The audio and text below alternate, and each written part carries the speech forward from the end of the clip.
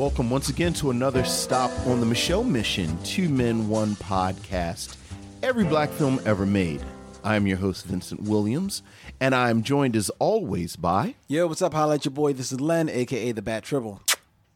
And folks, the journey continues. Oh, boy.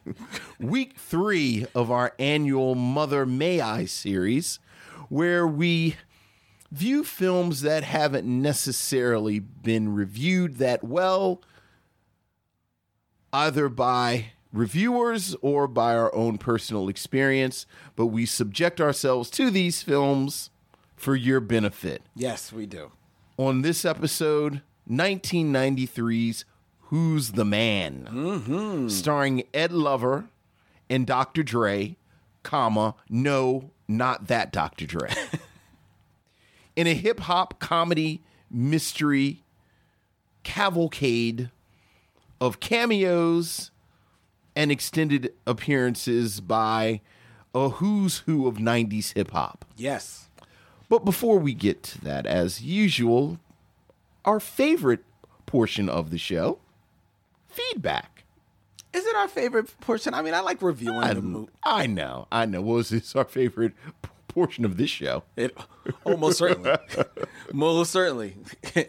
and promises to be the longest. Last week for Mother May I, we reviewed 1985's Rappin'. We did. Starring Mario Van Peebles, Kadeem Hardison, Eric LaSalle, and a short cameo by Ice-T. He was. Who apparently was making his way through all of the hip-hop tinged movies of the 80s and early 90s. A lot of Ice-T. A lot of Ice-T in this month. Anyway, we got feedback on that review. Okay. Azor Risbrook. Hey, what's up, Azor? Simply gave us a gift of a standing ovation. well, thank you, Azor. All that we do for you. Damon Williams. What's up, bro? I know that name. Yeah. He says, you know a movie is bad when you remember it being awful when you were a kid. Yes, that is true. He was indeed a child. I was probably sitting next to him when he saw it the first time. Rappin' was one of those movies I thought was a cable-only release. It was that bad. Yes. Worse was that it came out around the same time as movies like Crush Groove and Beat Street that had actual rappers. Yes, they did. Anthony Sterling said, What's up, Anthony? Dear Lord, one of the greatest black films of all time is finally being recognized by the mission. Respect shall be put on John Rappin' Hood's blessed name. Something tells me his tongue was in his cheek. I should hope so. As he wrote that. Robert Monroe wrote, What's up, Robert? Less than 5 minutes into this episode, and I know this is going to be a good one because Vince is laughing as me laughing so hard I'm crying. We laugh so that we don't cry. And Markham Lee. What's up, Markham? Left us more than a few thoughts. Okay. On this episode. Number one. Don't play with my emotions. You know full well that if Robert Monroe and I start writing musings, you'll have content for the next 10 years by August. I tell you what, I'll say it publicly. I dare you. And Key, wait a second. Listen to this. That was the gauntlet I just threw down. Oh, boy. Oh, boy. All right. Number 2.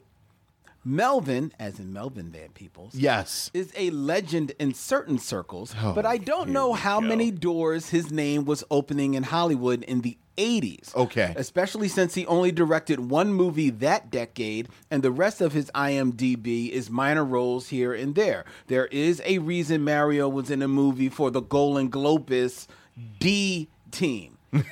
I mean, was anyone in Hollywood thinking, I should put Mario on so that his father will give me first look at the next movies he writes or directs? Answer, no. Oh, that's terrible. Mario, i.e., he wasn't out here skating on his dad's name like a certain Coppola. Easy. Mario isn't incredibly talented, but I give him credit for getting New Jack City made, which is better than Sweetback by light years, as well as Panther and Posse. Also, true. He could have been incredibly talented and had the same career because, this is America and he's black. Melvin could have been winning Oscars and making blockbusters in the 80s and 90s, could have super talented kid, and they still struggle because America and they're black and in Hollywood. That's real. It's real talk there, Marco. You should write about that. Oh, see what I did there? I see exactly what you did. Let's see. Damon Williams also wrote back saying that I did myself a solid and watched rapping for the first time since the 80s, and it's worse than I remember. I have to agree with Len about a few things, though. Okay. It was great seeing an early Ice-T rhyming the way we'd come to know him over an old Fat Boys beat. Right. Then there was the Force MD's performance that I had also forgotten was in the movie. I swear I thought it was in Crush Groove. I feel like the talent portion was the only part worth watching. This was a bad movie. They owe the city of Pittsburgh and every legit rapper ever an apology. That's right. Because we got family in Pittsburgh. So we took that personally. And George Kimona. What's up, George? Who listens to our show via his favorite portal being SoundCloud. Okay. Where he can leave his comments in real time. So he, along with MC Picket Fence, I should mention, who what's also up, MC Picket Fence? On SoundCloud. So I almost called MC Picket Fence by his government, but I'm not going to do that. Don't do that that's to now him. He signed it. Right. That's right. So I will read their comments in real time. With the show. We'll try and backtrack and see what they were talking about. George Kimona at 12 minutes and 35 seconds. I'm going to need you to go easy on Sheila E. I mean, easy. Did we say something? What did we say about Sheila E? I don't remember us saying much about Sheila E. Is he talking about us? Apparently, we were. MC Picket Fence at 13 minutes and 51 seconds says that, yes, losing ground should be good. Saying a review of losing ground. Oh, yeah. Yeah, that's coming up.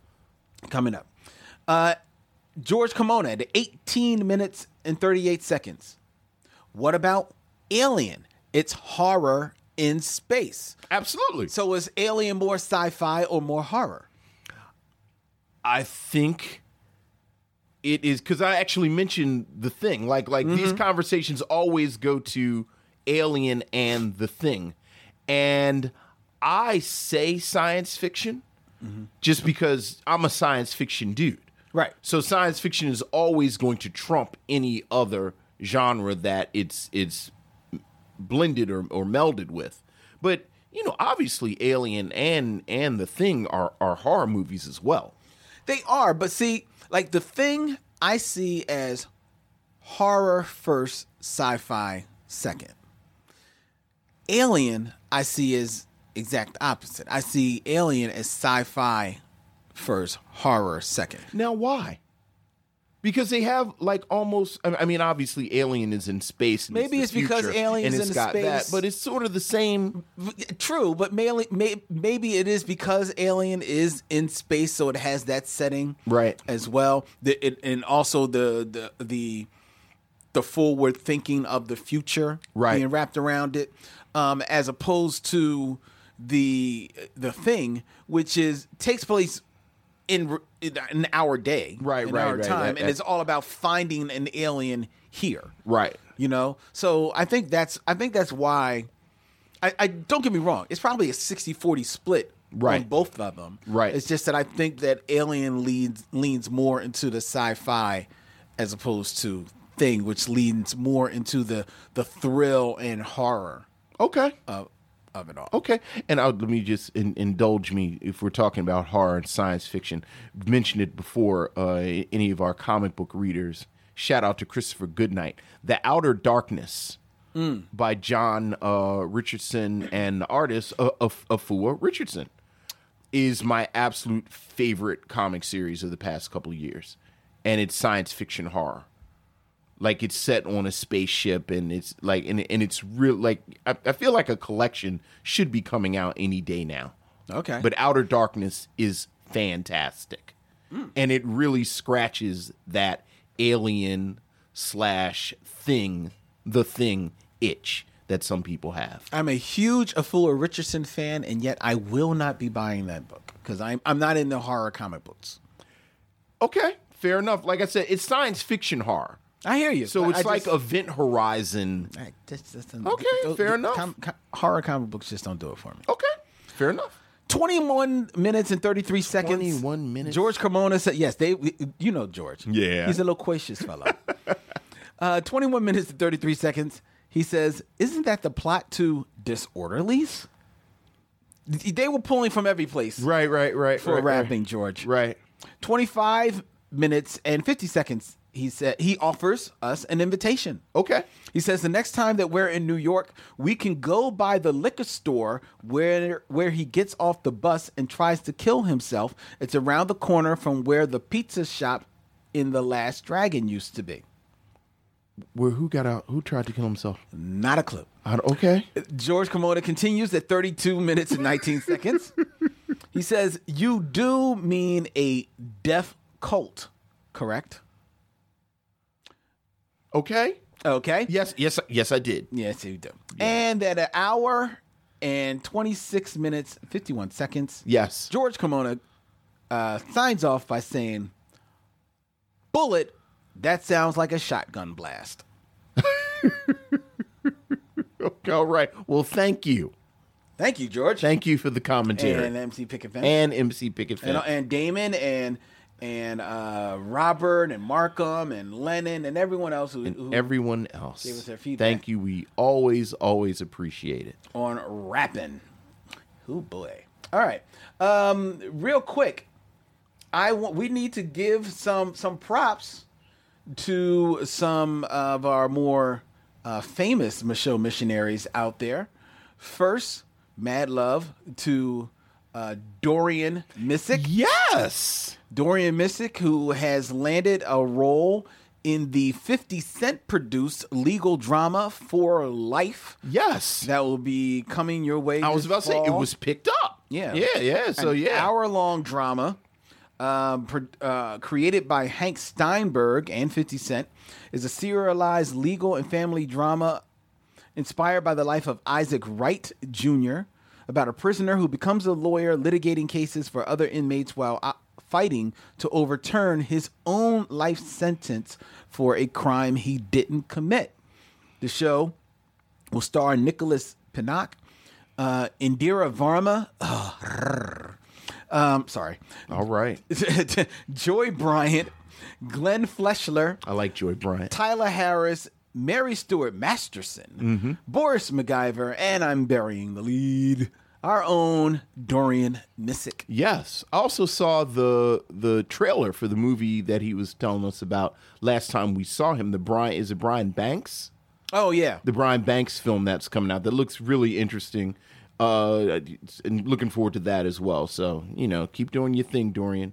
You're our favorite kind of actor. A working actor. I know that's right. But apparently that's a working household. Team Missick keeps the checks coming in. Because Simone Missick has moved from fighting crime to enforcing criminal justice in the new CBS-ordered series, saw that. All Rise. Congratulations. As reported by Black Girl Nerds, Deadline reported that Missick will play Lola Carmichael, a deputy district attorney who over the course of her impressive career was known to be independent, formidable, and occasionally wildly impulsive. They must have took a peek at Simone's Instagram feed when they did their casting. As a newly appointed judge, Lola suddenly has more power. That's the last thing Simone needs is more power. All power to Simone. We welcome our Simone overlords. All Rise will also be hitting screens on CBS and CBS All Access. Excellent. This fall. Simone, who I suppose may not be coming out on the mission anytime soon because she's going to be doing All Rise, and as you know, she also joined Anthony Mackie. Yes. And is going to be a series regular in the second season of Altered Carbon. Yes. So I don't know if we're going to see Simone on the mission anytime soon. Simone, look. I love when they're too busy. I do. You know, love them, love them, love them. Congratulations. Congratulations. Congratulations. It is well earned for both of you. So very happy for you. Very, very happy. Do you, I don't know how often you get on Instagram. Probably not as much as I should. I follow them. I mean, I follow them, but I don't really, I check it out. Like, maybe once a week I'll pop it open and look. Now, first of all, maybe. They're both fashionistas. Of course. On Instagram. Of course. Right? I mean, and they rock what they wear. Absolutely. They kill it. But I'm going to give, Simone gets mad props. She puts a picture up, 10 seconds later, 17,000 likes. Of course. People love Simone. I'm going to give Dorian some mad props right here. Because I've tried to rock the beanie look. I can't pull it off. That's advanced hatology. Exactly. Exactly. Right. In every picture this brother is in, he's rocking a different beanie. And it works. He works. Yeah. True. He works it, man. So, there you go. So Dorian, keep doing it, dog. A bon vivant and a renaissance man. That's what he is. He's a bon vivant. All right. So anyway, so we wanted to just show some love their way to those missionaries doing great work. Let's see. Since we're talking about TV news, I don't know if you saw this, because reading through Deadline, that Fox Networks recently just announced a swath of cancellations. I saw that. They have canceled Lethal Weapon, which starred Damian Wayans. But I feel like everybody on the set of Lethal Weapon wanted to get canceled. So, well, I feel like it kind of, whatever mojo the series had, and I wasn't a fan of the show, right, but whatever mojo it had, kind of got lost when its co-lead it fell into some problems. Right. So they canceled that. Yeah. They canceled Rel. After one season. Rel Howry. Yeah. They canceled Proven Innocent, which starred Russell Hornsby. Yeah. I think it was another legal Yeah, show. And that's a shame. They canceled The Cool Kids, which starred Martin Mull and David Allen Greer. And I think Vicki Lawrence was. Yeah, I was going to say Vicki Lawrence is. Yeah. And Lee Daniels' Star. I saw that. It says the Star is ending after 3 seasons, and I think they're in the midst of their 3rd season, so maybe this is going to be the last season. Okay. I saw, the Star people are few, but they're passionate. They are. And I saw that the Star people were not happy about this. That's the Queen Latifah's in. That's the Queen Latifah show. And then they also announced that next season, the 6th season, will be the final season of Empire. For Empire. Which I have to say, I'm amazed Empire has gone 6 seasons. Yeah? I didn't think it had those kind of legs. Okay. I really did. I mean, I stopped watching it probably after the 3rd season. And quite honestly, a lot of that was just habit, even watching it. So I'm impressed they could, keep it going that long, frankly. Yeah, here's the thing, though. Do you think, because Empire of all these shows is the only one, especially with a 6th season, depending on how many episodes they do in that 6th season, may have enough to make it to syndication. Even though syndication is not what it used to be. Right. Well, do you think it's got syndication legs? I don't know if that's really fair, because just the type of show it is. I don't know if a soap opera really works. It's syndication. In syndication. Right? Yeah, I don't think so either. I think you see sometimes they've tried it with shows like Dynasty, or they'll show old episodes of Dallas, and it just doesn't gel. There's something about the alchemy of it being a soap opera, and you don't know what's going to happen. The irony, of course, is that I love reruns of soap. The TV show spoof, the spoof, soap, which was the early '80s spoof of soap operas. The irony is that right behind you, I have the entire series of soap. Very nice. I'd be even more impressed if you had Mary Hartman. Yeah, you know what? I'm good. I'm good on Mary. You didn't like Mary Hartman? Mary Hartman? It's something about Louise Lasseter. I think I forget her last name. No. I liked her because this was during the 70s where there were a lot of people on television who didn't look like they should have been on television. And she was one. And it's like, how are you on television? Yeah. But I kind of like that, though. I did. I mean, Yeah. I liked the show because it introduced me to Martin Mull. Yeah, absolutely. Absolutely. And then they did Fernwood Tonight. I'm not. I don't, Fernwood Tonight was the sequel. I don't know much spinoff. I remember it now. It was that like you it was said like it. a late night talk show. Yeah. Comedy. We are deep into our old men nerd. Not even. I was about to say it's like old man. It's like TV nerd because this is pretty deep TV nerd right here. Like when I brought up Mary Hart, I wouldn't bring up Mary Hartman with most people, but I knew you were right there. I knew I could talk about Mary Hartman with Lynn. I was right there. Bougie Square Society. Hey, what's up, cuz? Hit us up. He wants to know, is anybody watching the Wu-Tang doc on Showtime? I have not watched it yet. It's on my list. I just watched the Teddy Pendergrass documentary. You saw it? You all told me to watch last year. You saw it. Wow. Right? I'm going to just say this, Philly dude.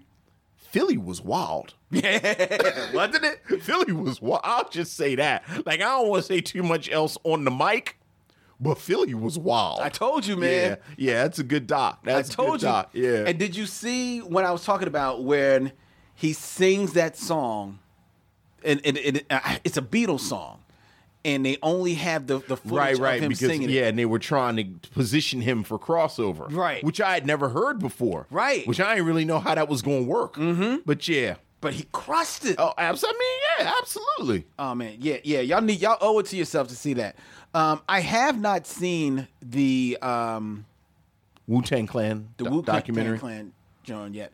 I do want to see it. Yeah, me too. It keeps popping up, and I just, it's like I don't want to watch it when I'm in the midst of doing something else. Of course not. You know what I mean? So that's the only reason why I haven't watched it, but I definitely want to check it out. But I'm glad you watched the Teddy Pendergrass. I'm very happy to hear that. George Cremona hit us up also saying, I'm watching with the wife Night School starring oh, that is so funny. Kevin Hart and Tiffany Haddish. That is so funny. And I feel like we're having our own private Mother May I. Well, that's it's so hilarious. funny because as you walked in today, yes, my significant other was upstairs laying down watching Night School for the second time. Hey, look, I don't judge people's trashy TV watching because I watch stuff as well. We went out to eat for Mother's Day, and the restaurant was showing The Revenge of Godzilla on the screen, which is like you know when Godzilla, the series shifted into basically kids movies. Exactly, yeah. And the special effects, you can't even call them special effects. But man, no. I eat those movies up. I eat the Jet Jaga era of Godzilla.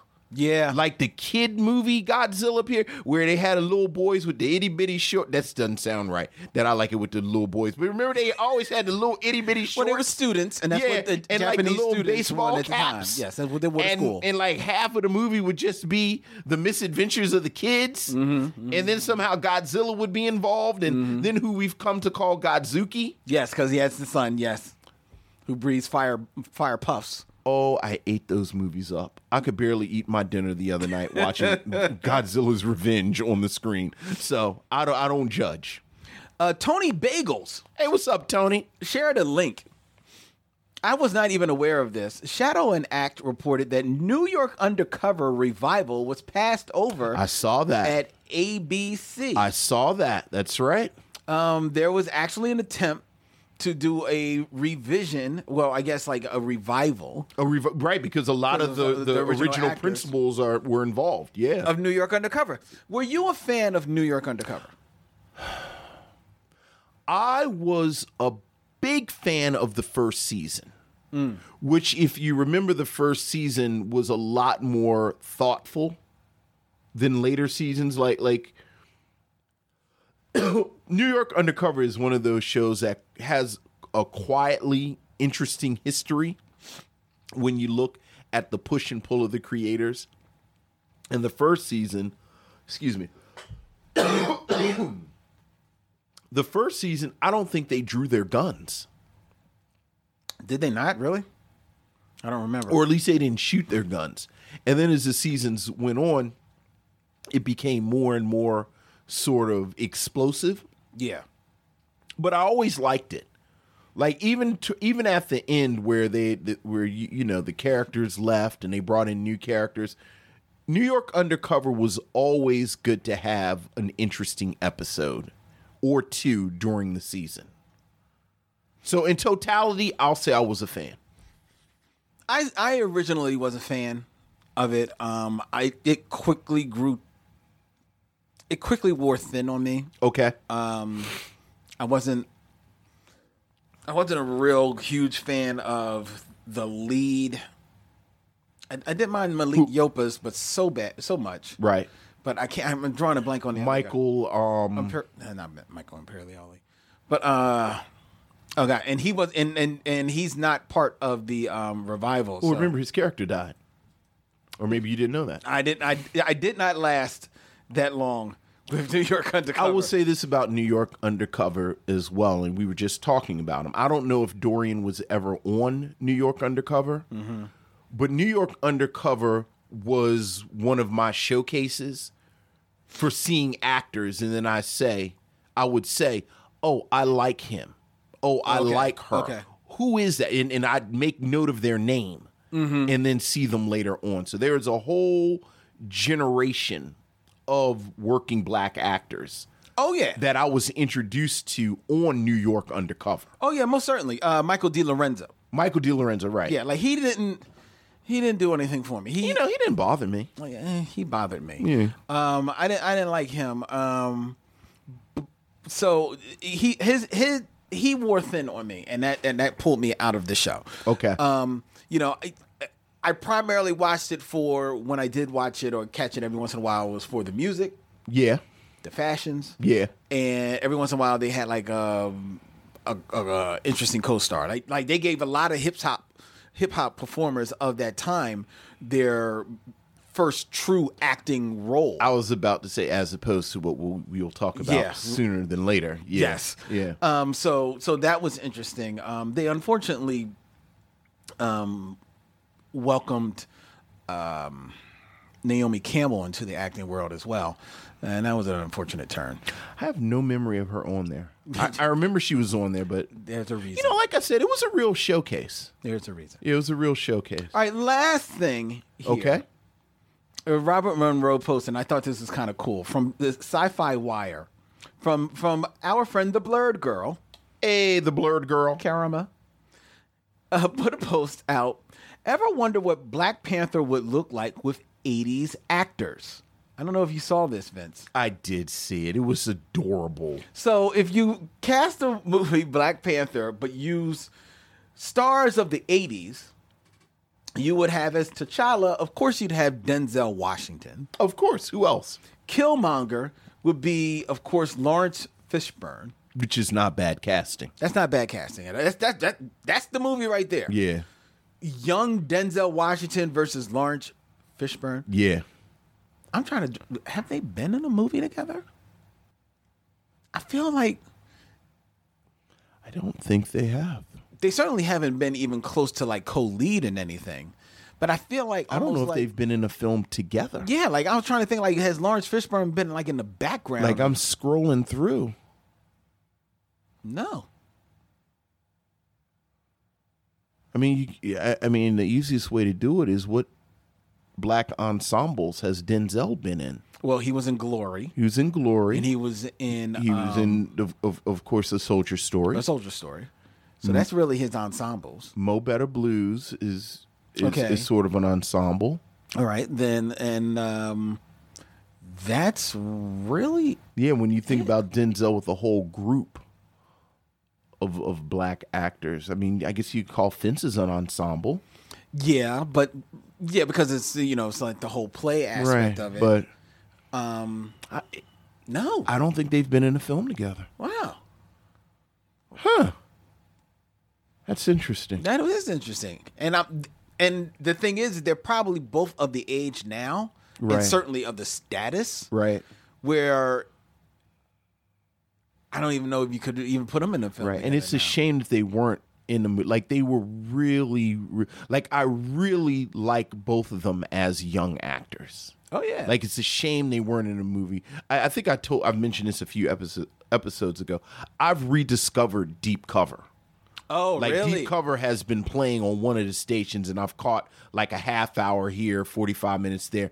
And you know, because we were talking about Bill Duke, you know, a couple of months ago. And I forgot how much I enjoyed Deep Cover. It's a fun movie. Yeah, and he's ferocious. Oh, yeah. Lawrence Fishburne is ferocious in Deep Cover. That's the movie. So yeah. But continue. But yeah, 80s Killmonger would have been perfect for him. Oh, yeah. Yeah. To continue the casting, Shuri Okay. would have been obviously a very young Holly Robinson Peete. I like it. I like that. I like it. Okoye, Grace Jones. Oh, well, yeah. That's a slam dunk. Yeah, I give you that. Nakia, Okay. Vanessa Bell Calloway. Oh, that's all right. Yeah, see, you know, I like Vanessa Bell Calloway, and she probably gets it on name recognition. But you know who I'd rather see there? Who? Your girl. Who, Phyllis Stickney? Phyllis. I was going to say Phyllis Stickney. I was going to say Phyllis Stickney. I was going to say Phyllis Stickney, but I ain't want to go. That should be Phyllis Stickney.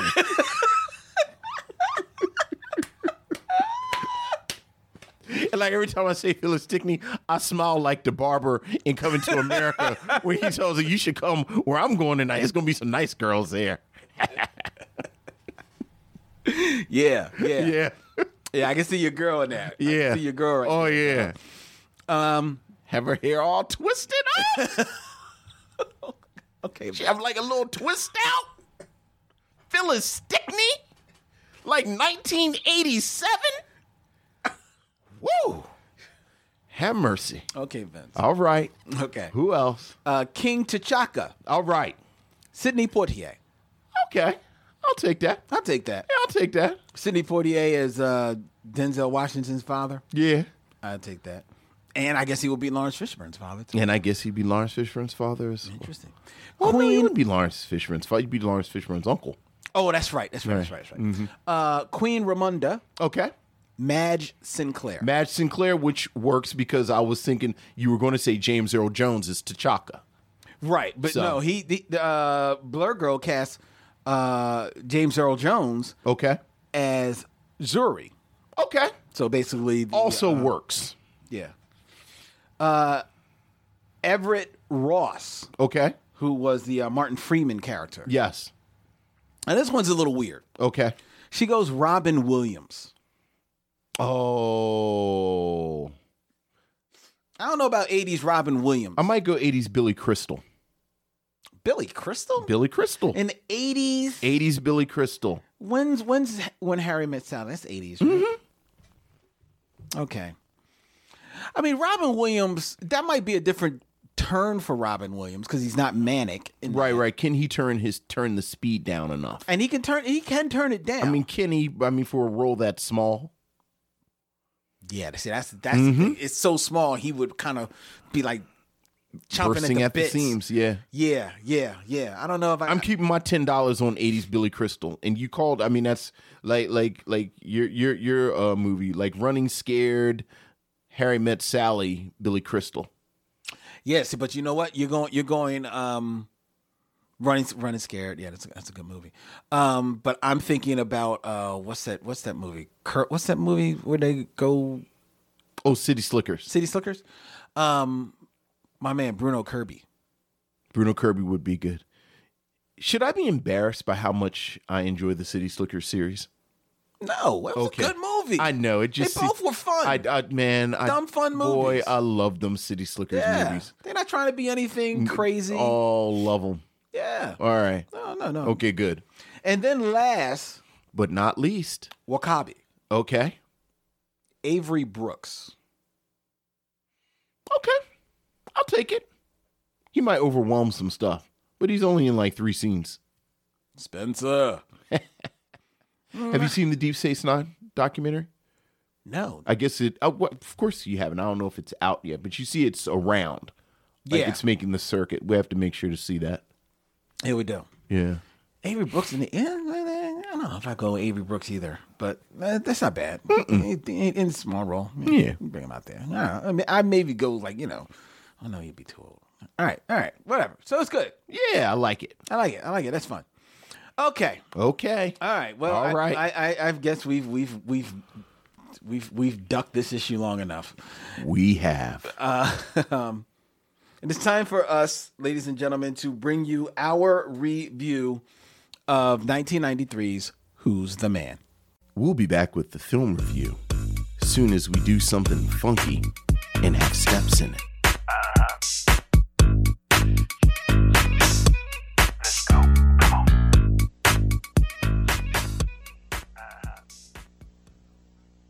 All right, Holmes, you're the victim of another Dr. Dre and Ed Lover masterpiece. Yo, man, what did you do to my head? No, you gotta hold your head at the angle, brother. Women gonna think you a big Wesley Snipes. They go, Wesley, I got Wesley. Man, I wouldn't let the two brothers cut my taxes. They were a couple of nobodies. What's up, Sharice? What the hell you doing telling people I'm sleeping with you?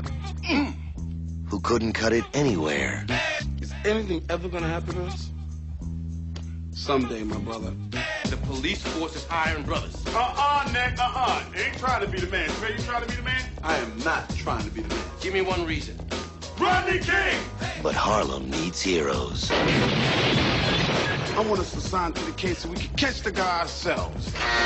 No matter who they are.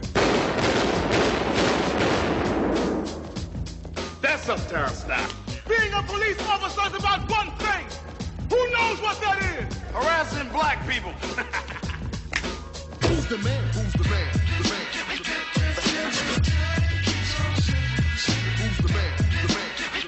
Hold it! We're here to fight the forces of evil, to make the streets safe for you people to walk on. Look at you looking like before and after. Who's the man? Who's the man? The man. Here's your assignment. All of Harlem. I want all crime and drugs stamped out by 6 o'clock. Okay? Let's get him.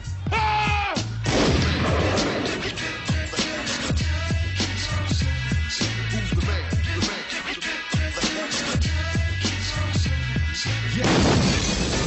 man. This day is not going well at all. Who's the Man? A film directed by Ted Demme, starring Dr. Dre and Ed Lover, with Dennis Leary, Colin Quinn, and a who's who of hip-hop, including Naughty by Nature, Ice-T, Cypress Hill, Flava Flav, KRS-One, Heavy D, House of Pain, Salt and Pepper, Criss Cross, and Bushwick Bill. Drop it! Oh, come on, fellas. You know the bad guys are gonna lose. That's word up. Why don't you call me when you're ready for dessert, big boy? Who's the Man? 1993 film directed by Ted Demme, stars Ed Lover and Dr. Dre as Ed Lover and Dr. Dre, who are two hapless New York City barbers who test the patience of their boss, Nick Crawford, played by a really wasted Jim Moody. One too many times, and end up at the police academy to try out careers in law enforcement. Training under the tough-as-nails Sergeant Cooper, played by Dennis Leary, Ed and Dre eventually learn enough skills to become rookie cops. For their first assignment, they attempt to thwart a corrupt businessman at odds with Nick over property development. Screenplay written by Seth Greenland and again directed by Ted Demme, this 1993 entry into this year's Mother May I month was the choice of Lynn Webb. Lynn. Yes. Who's the man? It's not Dr. Dre or Ed Lover. Let's just get that straight right off the top. Oh, boy.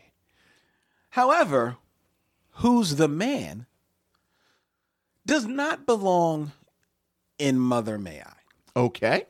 Because while this is not a good movie, Okay.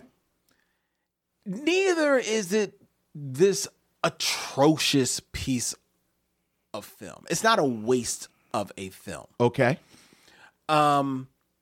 It purports to be a comedy, the first hip hop whodunit. Okay. Which gives you, first of all, a window into, okay, it's hip hop, so there's going to be either hip hop music or there's going to be hip hop stars. Right. There's plenty of hip hop music. There's plenty of hip hop stars. Okay. In this movie. Whodunit makes you think, okay, there's going to be a mystery. Yes. As to who committed some type of crime. And there is, because you're wondering who got these rappers and suckered them to be in this movie. Okay. But I don't think that they were suckered. Okay. Because what you have to remember is that 1993 was the height of not only like of hip hop, was just like really like bubbling and becoming like this force in American culture, right? It was slowly breathing its way to take over American culture, which I think it does by the end of the 90s. But it was also first and foremost right there at this time in 1993, where hip hop is being fully embraced by MTV. Yes. And MTV is at the height of its powers at this time. Right. And if not its leading show, one of its top shows at that time was Yo MTV Raps. Yes. Which was a show which primarily featured all your favorite hip hop artists doing their videos, which at this time in the 90s was their number one way of promoting their music. Yes. More so than the radio, more so than their music being on some type of soundtrack. Right. MCs, rappers, promote their music. Singers. Yeah. The number one true way too. musicians That's promote right. their music at that time was videos. Right. And videos had a place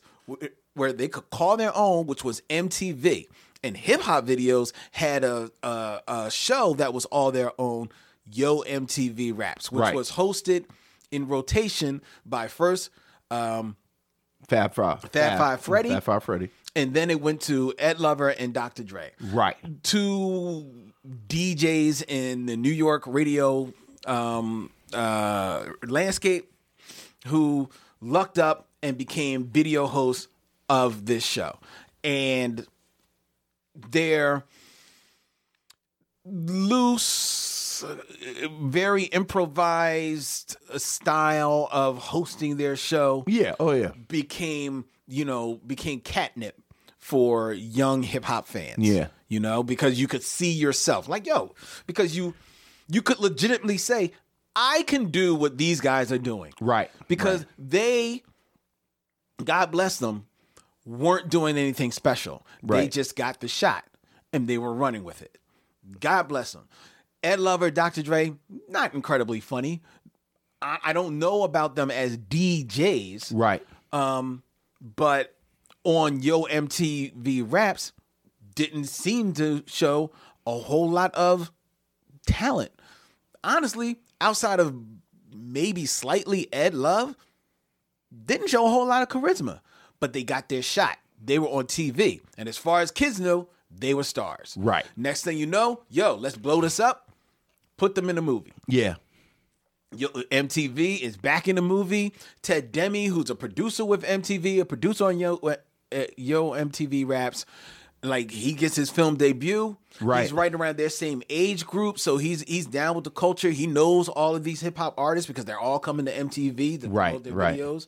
So and their videos were a way of promoting their music, but also a way of promoting their faces, showing that they had interesting faces. Like, hey, and these faces should be in front of the camera. So, hey, I'm going to put you in front of the camera and give you all just like a little line. Right. So, sure, they all going to sign up, get my SAG card, and be in the movie at the same time. Yup, I'm there. Okay. Each and every one of them. Naughty by Nature, Salt and Pepper. Oh my God. Run DMC. You'll be here all day naming all the people in this movie. All of them in there, right? So in that way, this movie is very much, we've talked about the movies before that are time capsules of their time. Absolutely. This movie is in particular, is a time capsule of that time, right? Right. It's slightly cracked. Some air got in the time capsule, spoiled some of the product inside, so that it's not quite as fresh. Right. But it is still a time capsule. If nothing else, you could lose yourself watching this movie and saying, "Oh my God, that's Salt and Pepper.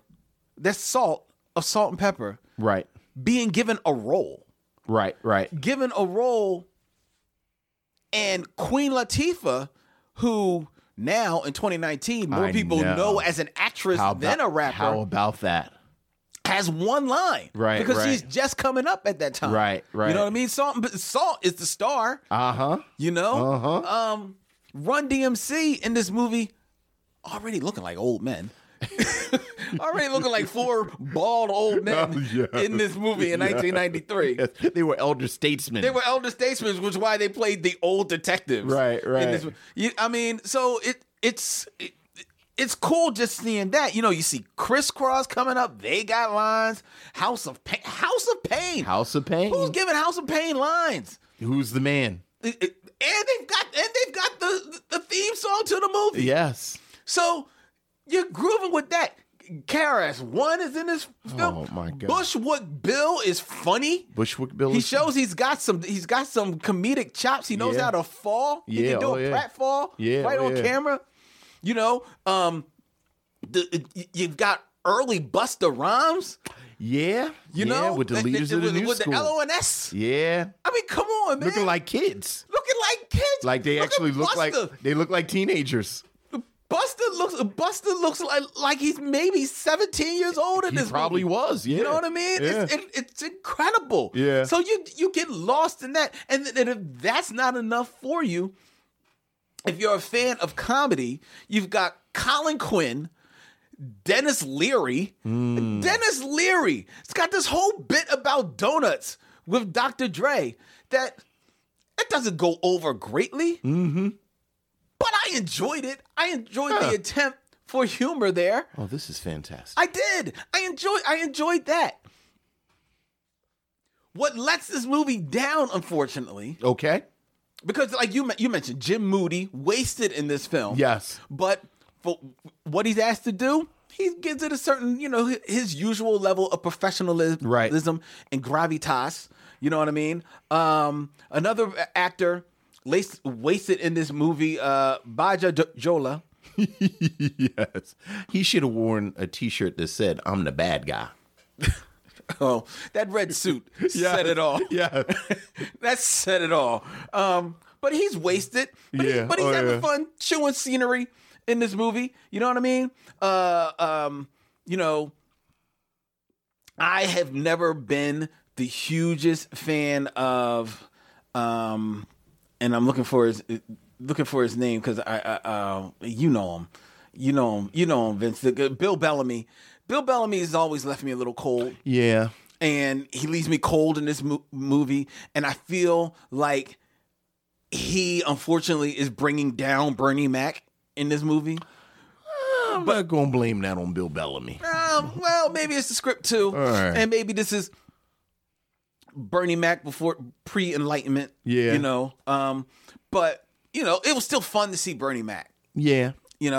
But unfortunately, what brings this movie down is your leads. Dr. Dre and Ed Lover. Yeah. Who were basically asked to transplant their whole act from Yo MTV Raps. Right. Improvising lines. Right. Just talking off the cuff. And bring it into this movie. Mm-hmm. Unfortunately, that doesn't help sell a movie. Right. Unfortunately, that doesn't help sell a story. Right. They're very low energy way of delivering, especially Dre. Yeah. Which in a way makes sense because he's incredibly large. Right. And I'm wondering, was he sick already? I would not be surprised because it's scary when you watch this movie when Dr. Dre is on the screen. And I'm don't make it mean a joke by this. I'm dead serious. How much of the screen he fills. Right. He is really an unhealthy looking size. I mean, that was an ongoing thing, though.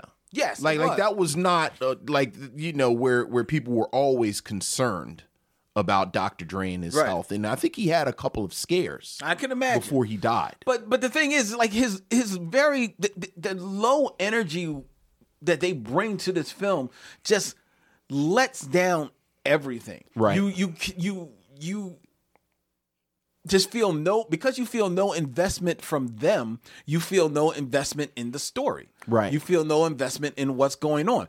The story is, I mean, like, this is just like rapping. This is like, you're taking a bit here, you're taking a bit from here. It's another evil developer. There's another evil developer going into Harlem and they got try to take up the neighborhood. Only, for some reason, somebody, must have had a fever dream of Beverly Hillbillies. So they're looking for oil, black gold. Hey, why not? Texas tea in the middle of Harlem. Yes. So you've got that going on. So the story is like all over the freaking place, right? And they don't so much as play cops, but as they just trip over clues. Yes. And basically trip their way to the end of the movie. Right. So there's that, and that's the only way that they could do it because they are doing nothing in this movie. They're not funny. They're not dramatic. There's no type of stakes at all for their characters. You're meant to believe like they don't want to become cops. Right. But there's no real investigation on why they don't want to become cops. Right. And then they fall into becoming cops. Yeah. Because they which makes no sense. And I'm not saying this movie has to be necessarily an indictment on police officers at the time, because the problem with, black neighborhoods and cops was real at that time in the 90s. This always has been. I mean, they referenced Rodney King. They do. They reference it. They reference it in a terrible joke. But there's no investigation of anything. Right. Of why? Yeah. You know what I mean? I agree. And you don't get an idea where your leads stand on it. At all. And yet, you had a little affection for it. I had affection for it because like I said, I'm sitting there and first of all, I'm unabashedly and forevermore and forever have been and will be a Queen Latifah fan. So watching a young Dana, so those 30 seconds of Queen Latifah is all it took. Oh, I love this. This very rarely happens. That you like a film more than I do, because I hated this film. I hated this movie from the very beginning. Through the middle, all the way to the end. Really? I'm going to acknowledge and give credit to which you've already given credit to. I think it is absolutely a time capsule. In full disclosure, I think because I lived through it, it didn't mean as much to me to see all these figures. Okay. Because I was there when these figures were actually. But I acknowledge how important that is to have this snapshot. I do think that it was a bit overwhelming after a while. Like, there were so many cameos. That's true. And that was the entire point of their appearance, was to have a cameo, so that not only was it overwhelming, just the sheer number, not only was it distracting because there were all these people who clearly weren't actors, but it actually lent this choppy quality to the storytelling. Right. Because, you have a plot point that goes for a moment, and then you got to wheel out, I don't know, crisscross. Yeah, crisscross or Apache. Right. Everything you said about the leads, I think I think Ed Lover and Dr. Dre as leads, this is this completely corporate MTV sanctioned decision. They have this popularity on the show, so let's try and transplant it to the films. And you can see just the way it was billed and the way people kind of critiqued it for good and ill, that they were trying to situate them as an Abbott and Costello type team. Right.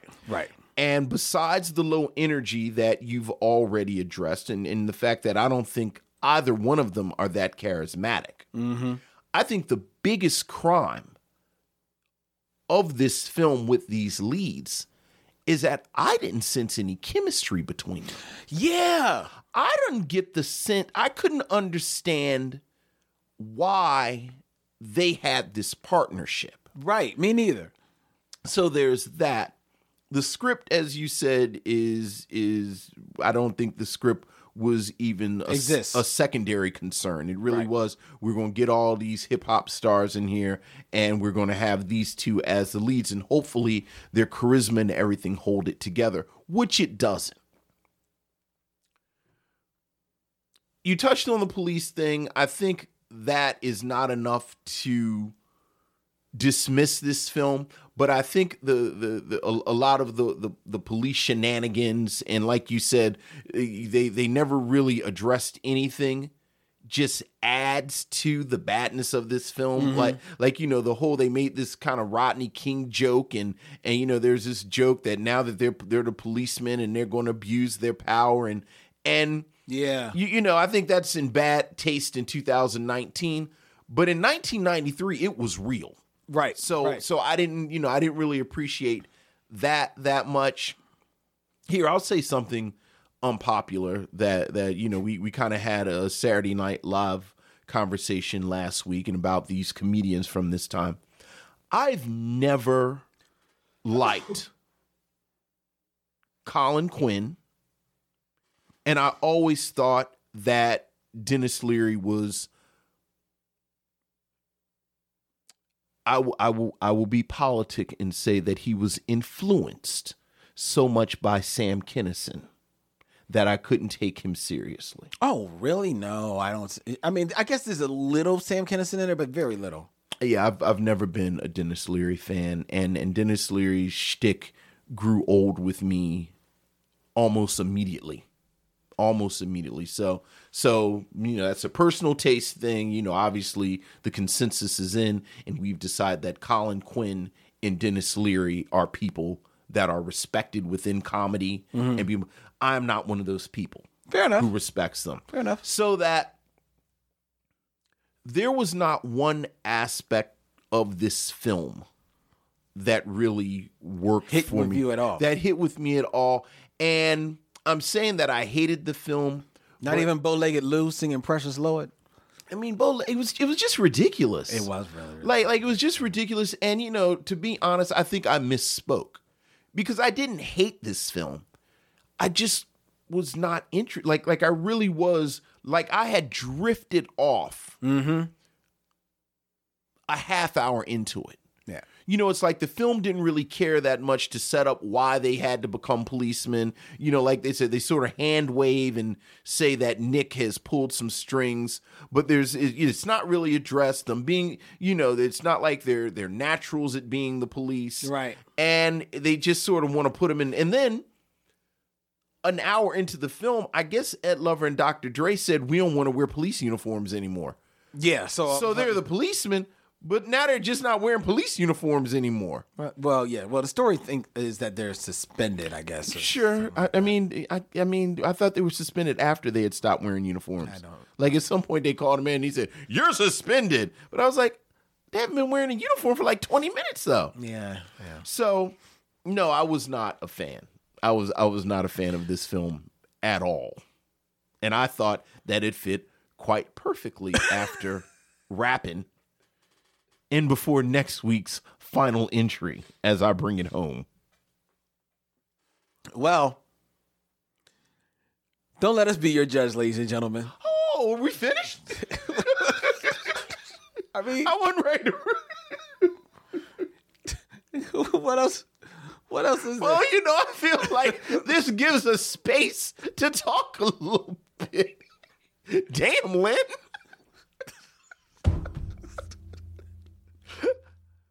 Let me say this as well.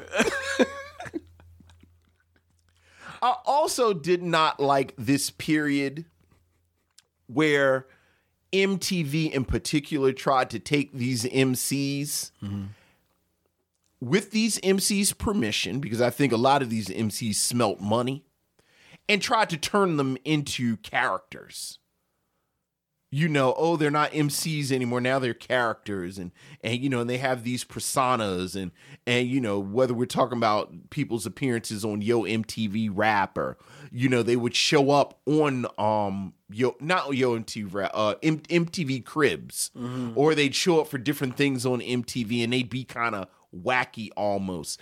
And to me, the worst example of this, that period where Method Man and Redman were sort of a comedy duo. Yeah. I hated it with every fiber of my being.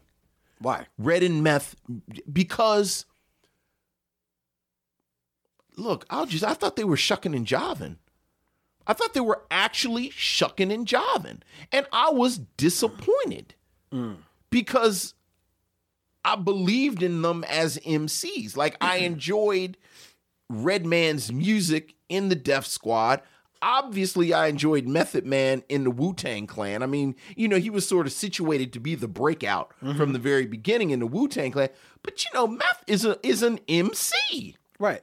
So this sort of wacky, and then they made How High, and I think they had was a television show called Meth and Red.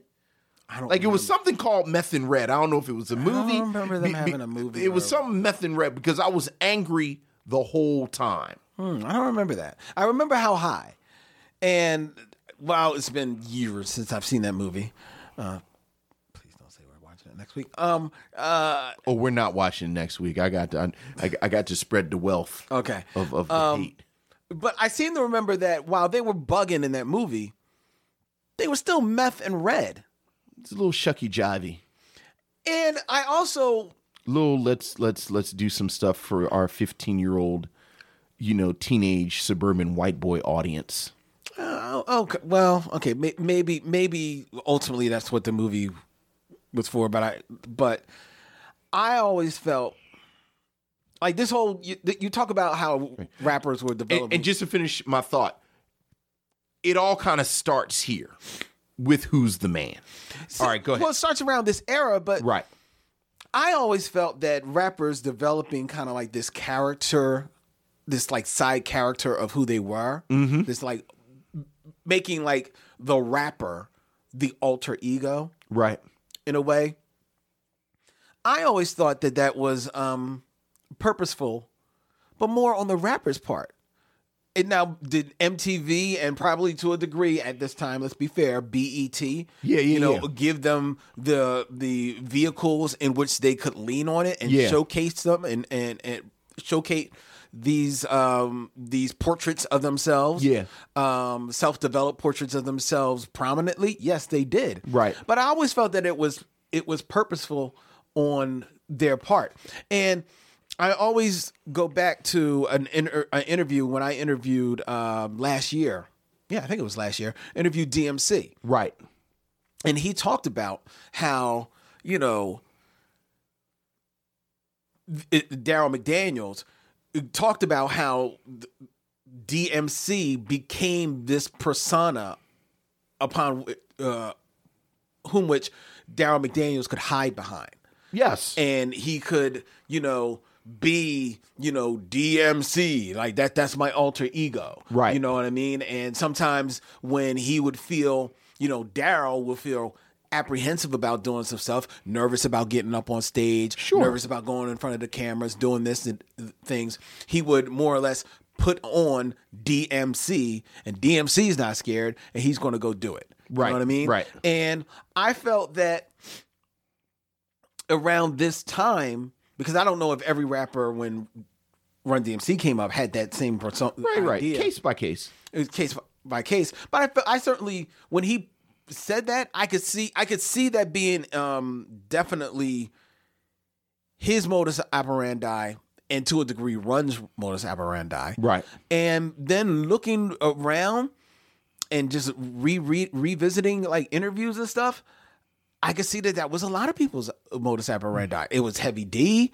it was Queen Latifah, it was Salt and Pepper, because she talks about how, she really, had to kind of like, watch Pepper out there and kind of like try to put her pepper on to get herself out there like that. So I think that that's not MTV. That's the rappers themselves. I 100% agree with you, which is why I said I was disappointed. And I'm focusing on Method Man and Redman because I think they are the clearest examples of what I'm talking about. That's why I said I was disappointed in them. Like, I expected more of them. Okay. Especially, I think I don't want to get too deep into the woods, of the hip hop woods, but I think. Well, there's no other woods to go into. I know, right? Because we're done with the movie. I think Run DMC was a case of so much of Run DMC was the persona of Run DMC. True. And obviously both of them are great lyricists or, good lyricists. But Run DMC was Run DMC because of the whole package, visual and otherwise. Mm-hmm. The Def Squad, which is where Redman comes from. Eric Sermon, Keith Murray, Redman. These were 90s lyricists. Yes. We are lyricists. And when you talk about us, what is important, or rather the most important, is our lyricism. Wu-Tang Clan obviously has so much that is visual and the imagery and this, that, and the other. But even with that, the Wu-Tang sword was the lyricism. Yeah. We are basically a group of samurai, and our swords are our lyrics. Mm-hmm. And Method Man is one of the samurai. So even in both cases, what foregrounds our conversation about both of them initially was their mastery of lyricism. Mm-hmm. Redman is straight Newark. Method Man is straight Staten Island. Mm-hmm. These were kind of rough and tumble brothers. And, you listen to that early stuff, these are dudes that represent a certain area, a certain experience, and then their art flows through that prism. Yes. There was a marked change in both of them, and particularly when they worked together, with how they presented themselves to the public. And in my mind, it was deliberately to kind of sand the edges to make them more palatable to the suburban white audience and to do this stuff. And again, I think again, I like MTV and BET don't make these grown men do anything they don't want to do.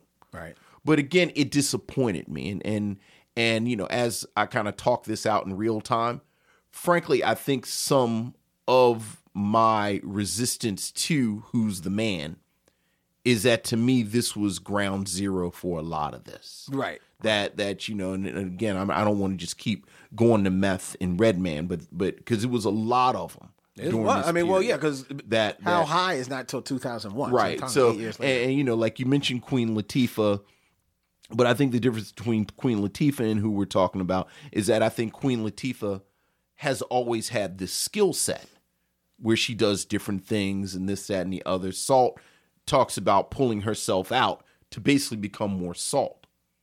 And then to pivot back to Method Man, what kind of frustrated me about Method Man is that Method Man is not a bad actor.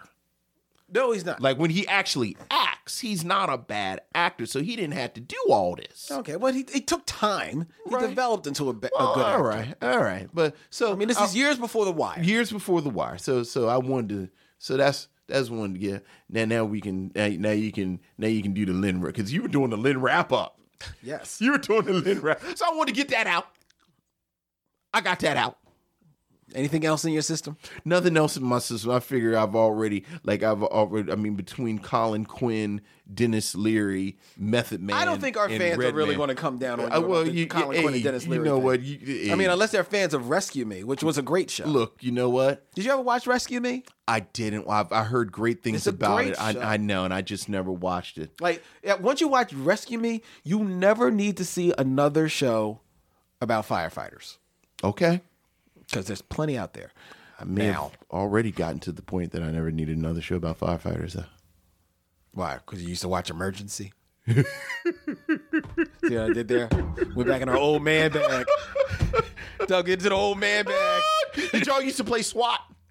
I'm TJ, and you jump down and turn your hat backwards. Because TJ was a sharpshooter. Was TJ? That wasn't Robert Urich, though. No. I forgot who played TJ. Yeah, I forget. All I know is TJ would drop down on his elbows and turn his baseball cap, turn that cap around. Yes. You was about to get popped in the head. Yes. If you saw TJ on the roof across from you and he turned that hat around, you about to get popped in the head because he was a sharpshooter. Oh, man. TJ was James Coleman. Okay. He was the scout sniper. That's right. Robert Urich was Jim Street. The show was led by Steve Forrest, who was basically a Robert Urich wannabe. Not a Robert Urich wannabe. He was a Robert Culp wannabe. All I know Steve Forrest. is TJ was the sharpshooter. How many seasons do you think SWAT lasted? I have no idea. Back in the 70s. We're talking about the 70s SWAT, ladies and gentlemen. 3? 2. Okay. But it was like 97 episodes per season. No. First season was 12. Oh. Because I think it was a mid-season replacement. Okay. And the second season was 25. Okay. So there's only 37 episodes of that series. The new SWAT, which stars Shamar Moore. Your favorite actor, Shamar Moore. Who, let me just say this, since we got time and you brought up Shamar Moore. We mentioned that Chris Cross is in... No, Chris St. John died. Christophe St. John. Oh. We talked about that he passed. Oh, did we? He passed. Longtime actor on Young and the Restless. Oh, we didn't mention. I don't think we mentioned that. Yeah, he passed pretty suddenly a few months ago. I have to say, this is a situation in my house because my wife watches Young and the Restless. Oh, really? So, Christophe St. John was like the black guy on the soaps. For years. For years. But Shamar Moore got his start. Yes, that's on Young right. and the Restless. And he played Christophe St. John's son. Brother. Oh, what's his brother? Okay. And he came back. So, Christophe St. John, they had the kind of like the commemorative episode where the actors talked about him. But then in the show, the character died.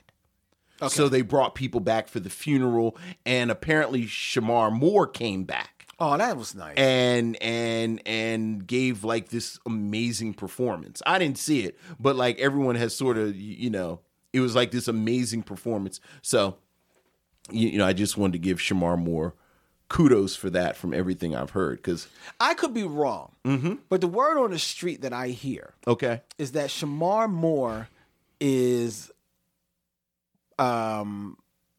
Black Hollywood's Keanu Reeves in this respect. Okay. You may not think much of his acting. Right. But he's a very, very nice, well-respected guy. I 100% agree with that assessment. Yeah, that's the word. And part of the reason I agree with it is because that's how I feel about him. Me too. Like, I don't think he's a good actor at all, but I really like Shamar Moore. Yeah, when I've seen him do interviews and stuff like that, I'm like, he's a very likable guy. Yeah, I see why he gets roles. Right. You know what I mean? Exactly. Right. Exactly. And you want him to win. Yeah. Like, it's like, oh my gosh, Shamar Moore is in that. There's no way I'm going to watch that. But I'm so happy that Shamar Moore is working. Yeah, I like him. He's a dude that paid his dues, so now he's got this lead on SWAT. Right, it's a TV series. It's on CBS, right where it belongs. Hey, get some of that old white people money. Get those procedural money. That's right. It's been on air for 2 seasons. That's right. Knock out 3 more. Hey man, and then you're good, dog. They'll play the reruns on the Me station at yes, some point. Sir. And oh yeah, yes, sir. Yeah. Don't think Forrest Whitaker ain't still cashing CSI checks. I know that is right. But anyway, Shamar Moore came back for Christoph St. John's funeral and apparently did a really good job. But why'd you bring up Shamar Moore? Why are we talking about Shamar Moore? Because he was. Oh, because we were talking about SWAT. He's in SWAT. Right. He's SWAT. And since we are, sending out our condolences to the Peggy Lipton family. Yeah. The Mod Squad. Yeah. And Quincy Jones. I'm not sure if there was... I forgot which wife it was, but it was his ex-wife. And Rashida Jones' mother. Yeah, so we're sorry to see her passing. Yeah. Peggy Lipton. Doris Day died today. And Doris Day! Doris Day died today. Doris Day, man, look, let me tell you. There was a time, a short time. Okay. But there was a time where I would spend my Sundays before I went outside to go play with my friends. I'd look on channel, probably at the time here in Philadelphia, it was channel 48. And I'd make sure that there was not a Abbott and Costello movie on. That's right. A Jerry Lewis movie, or a Doris Day movie. Because if one of those was on, I was sitting and watching. I was just about to say Doris Day will get me to watch a movie. Yep. And I enjoyed the Doris Day show. I was just about to say. I remember sitting in my mom's room watching the Doris Day television show. No, I wish I could say it was reruns. We were watching it. That old? It had to be reruns. No, it was first. It was first run, man. The Doris Day show was like the late '60s, early '70s. Yeah, dog. Was it that late? Yeah. Why did I think it was like the late 50s, early 60s? No, Doris Day. No. The Doris Day show. I'm about to school you, bro. The Doris Day show ran from 1968 to 1973. Wow, I did not know that. This was at the end of her career. Okay, this was like the last thing that she did. I like the Doris Day show, and I remember watching it, man. And I remember. I can't tell you what happened, but I remember vividly sitting in my mom's room watching Doris Day, knowing that I was watching the last episode. Okay. And not totally understanding what's happening on the show. Sure. But feeling some type of way because this meant that I wouldn't be able to watch Doris Day anymore. So, when we first got cable, and I think this was across the board for cable, so you have to understand for our younger listeners, before cable was a thing. Which is everybody except us. Right. Television would go off. So with the advent of cable television and 24-hour stations, these channels, there was a period before there was this influx of original programming where stations had to run stuff. Yep. And I distinctly remember being like old enough that people left me alone, but too young to go out. Right. So between the ages of 12, 13 and 15, 16, the USA channel would run these old shows all night on the weekend. So, the Many Loves of Dobie Gillis. Oh, wow. The Patty Duke Show. Wow. The Courtship of Eddie's Father. Hazel. Oh yeah. And in the midst of all these shows, Bachelor Father. My three sons. My three sons.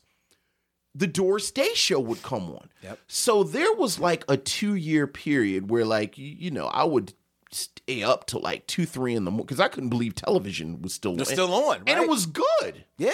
So I would stay up till 2, 3 in the morning, and that's how I learned about these old shows that weren't like the primetime rerun shows. They always ran Sanford and Son. They always ran the Brady Bunch. MASH. They always ran MASH, So you could just sort of know those. But the USA channel from you know, like, because, you know, my dad would, like, fall asleep, and that meant that the TV was now mine. Right. So, you know, like, at between 10 and, like, 3 in the morning, they played all of this stuff. Yeah, man. And that's when I really learned to love Doris Day. Yeah. And, you know, you fool around, they throw a movie in there, like you said, and she was just like, oh, well, I'm watching this. This is going to be it's like Doris Day in, like, later career Cary Grant movies. Yeah. It's like, oh, yeah, this is money right here. This is money in the bank. Favorite Doris Day movie is actually an Alfred Hitchcock movie, The Man Who Knew Too Much. See, the problem with the man who knew too much, tricked me. Because I said, oh, it's Doris Day. It's about to be light and frothy. Right. Oh, this is just going to be light and frothy. It's Doris Day. And she's going to get in very sort of, Mischief. Low stakes mischief. Yes, no. And light romance. Because that's the other thing. Because I was a kid and Doris Day was never that, like, it didn't get all lusty. No, not with Doris Day. No, not so at all. it'd be sort of light. Yeah, the man who knew too much wasn't light at all. Not at all. Not at all. Not at all. And yet, she sings her most famous song in there. Which is? Que sera, whatever will But it's a be, little creepy because the man that knew too much. I know. My bruh was getting murdered. It's like, whoa. Yeah. Like 12-year-old Vince at 2 in the morning? I wasn't ready for all that. Yes. So, rest in peace also to Doris Day. Yeah. All right, ladies and gentlemen. Don't go watch Who's the Man. Just go look at some 90s videos. There you go. There you go. That'll suit you well. There you go. Look. And that'll do it for this episode of the Michelle. Oh, I was about to say, I thought you were going to say from Mother May. I was like, we got one more week. I know. We got one more week. And before we tell you what's coming up on our last week of Mother May, I invite you all to like and follow us on the Instagram, Twitter, Facebook, all at Michaud Mission. Email us at michaudmission@gmail.com. All of your thoughts and concerns. Michaud is spelled Micheaux. You can also find our show as an edited form as a radio show every Saturday at 1 p.m. on WPPM 106.5 FM, Philly Cam, People Power Media here in Philadelphia. And you can wake up with Michaud every Monday at 9 a.m. on WKDU 91.7 FM, the voice of Drexel University. The Michaud Mission is also a proud member of the Podglomerate Podcast Network. Podglomerate, curated podcast just for your taste. And I want to thank each and every one of you out there, all of you Michaud missionaries, because without you, you're the reason why we do this. And we want to thank new missionaries who joined our Facebook group this week: Steve Watkins, Shatka Allen, Michael Allison, Bobby Bourbon, Cara Riviere, and Freedom Presley. Welcome. And welcome to everyone that has joined previously. We're just starting to do this, but we've, I think we thankfully, blessedly, we get a steady influx of new members. And the thing that I like, since we're talking about new members to the group, the vast majorities of our new members are recommended by other people. I know. So I love the fact that people see value in this community and want to bring others in. Because, it really is what we want. Yeah. So thank you. Thank you. We're so appreciative. We do. And hopefully... And welcome to the party. If you're in the New York area, ladies and gentlemen, you can get out to Brooklyn on Saturday, July 13th for Blurred City Con, where the Michaud Mission will be doing a live podcast. We're going to do a live podcast, a review of Will Smith and Tommy Lee Jones in Men in Black. And with us that day will be very special guest star and fellow Michaud missionary actor Ryan Sands of Hulu's Marvel's The Runaways. Can't wait for it. Really, really looking forward to this. Oh, one more thing. Okay. Vince. Yes. Ryan Sands. Yes. Speaking of Ryan, Huge fan of the Michaud Mission, and we're very thankful for that. Yes, and we are huge fans of Runaways, so it's a mutual admiration society. Yes. But I have learned, and I think we've kind of like sussed it out via our conversations with Ryan, that he too is a bit of a comic book head. Yes, and he geek is. like us. Yes, he is. As well. Yes, he is.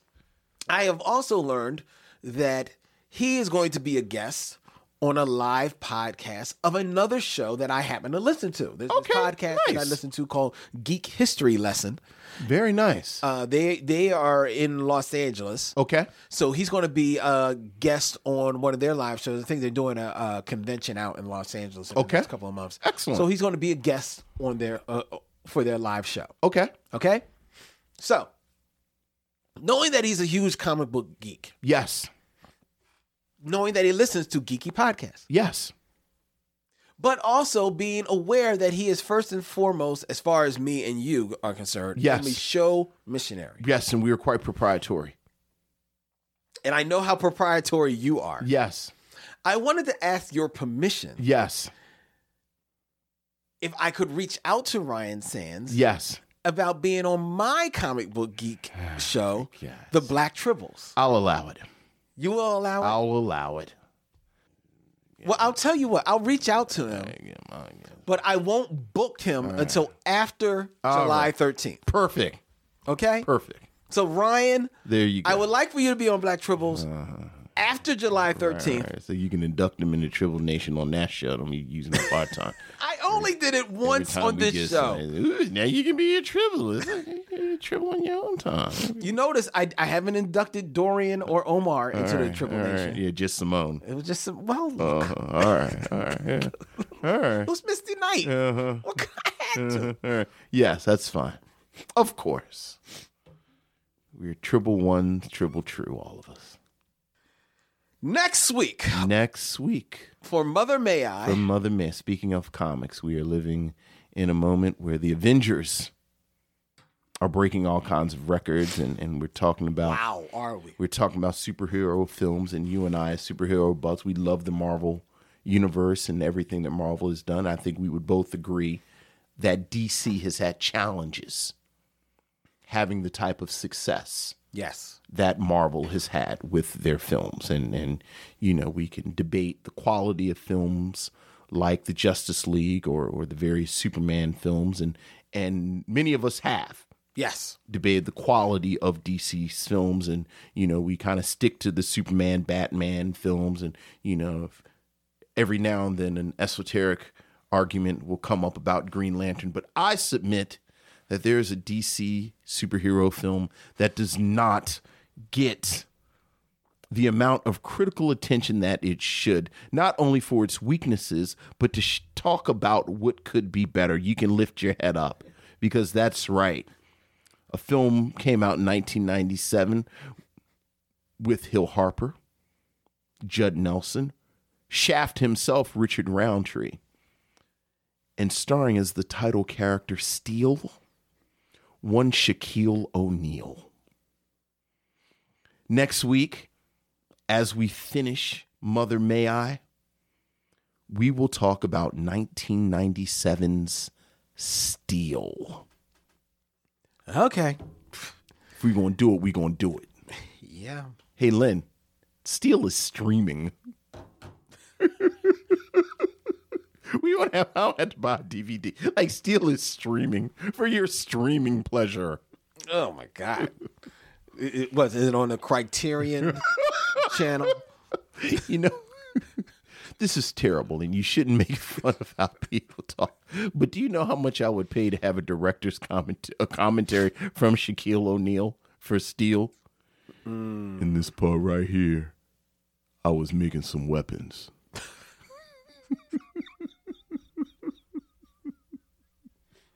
Which movie do you think he's more embarrassed by? Steel or Kazam? Oh, Kazam. I've never seen either. So. Me either, but I'm just going by the cover. God, I hope he's more embarrassed by Kazam, because I'm more embarrassed by Kazam. Yeah, it's pretty embarrassing. All right, so Steel next week here on the Michaud Mission, ladies and gentlemen. Get your popcorn.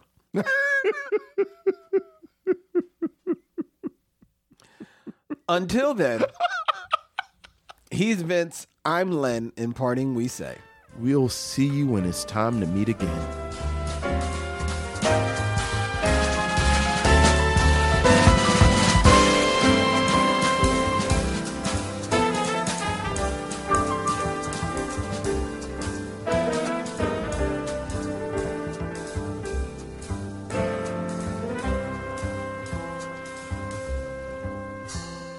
Now it's time to bid adieu. It's been a pleasure knowing you. I'll see you when it's time to meet again.